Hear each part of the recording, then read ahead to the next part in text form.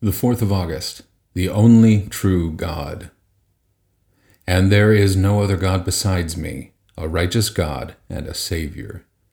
Isaiah 45:21. The passage from which this verse comes is a wonderful gospel passage, speaking about many people coming to plead with God for salvation.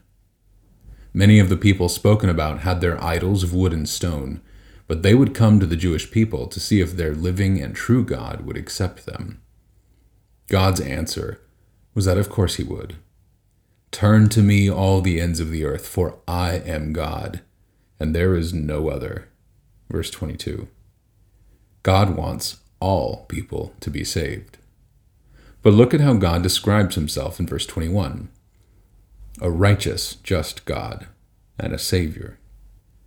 One meaning of God being a righteous or just God is that he can be trusted. He speaks the truth and tells only what is right. Chapter 45, verse 19. But one other great thing about this text is the fact that God has a way of being just and a Savior at the same time.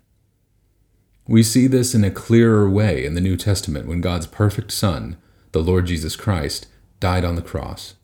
He took all the sin of all who put their trust in him and paid the penalty for that sin. God is just and he must judge sin.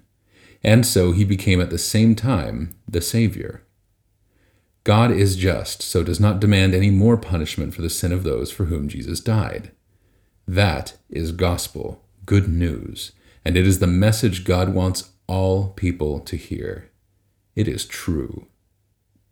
And a prayer. Dear Lord, as I thank you for Jesus, help me to spread this good news. Amen.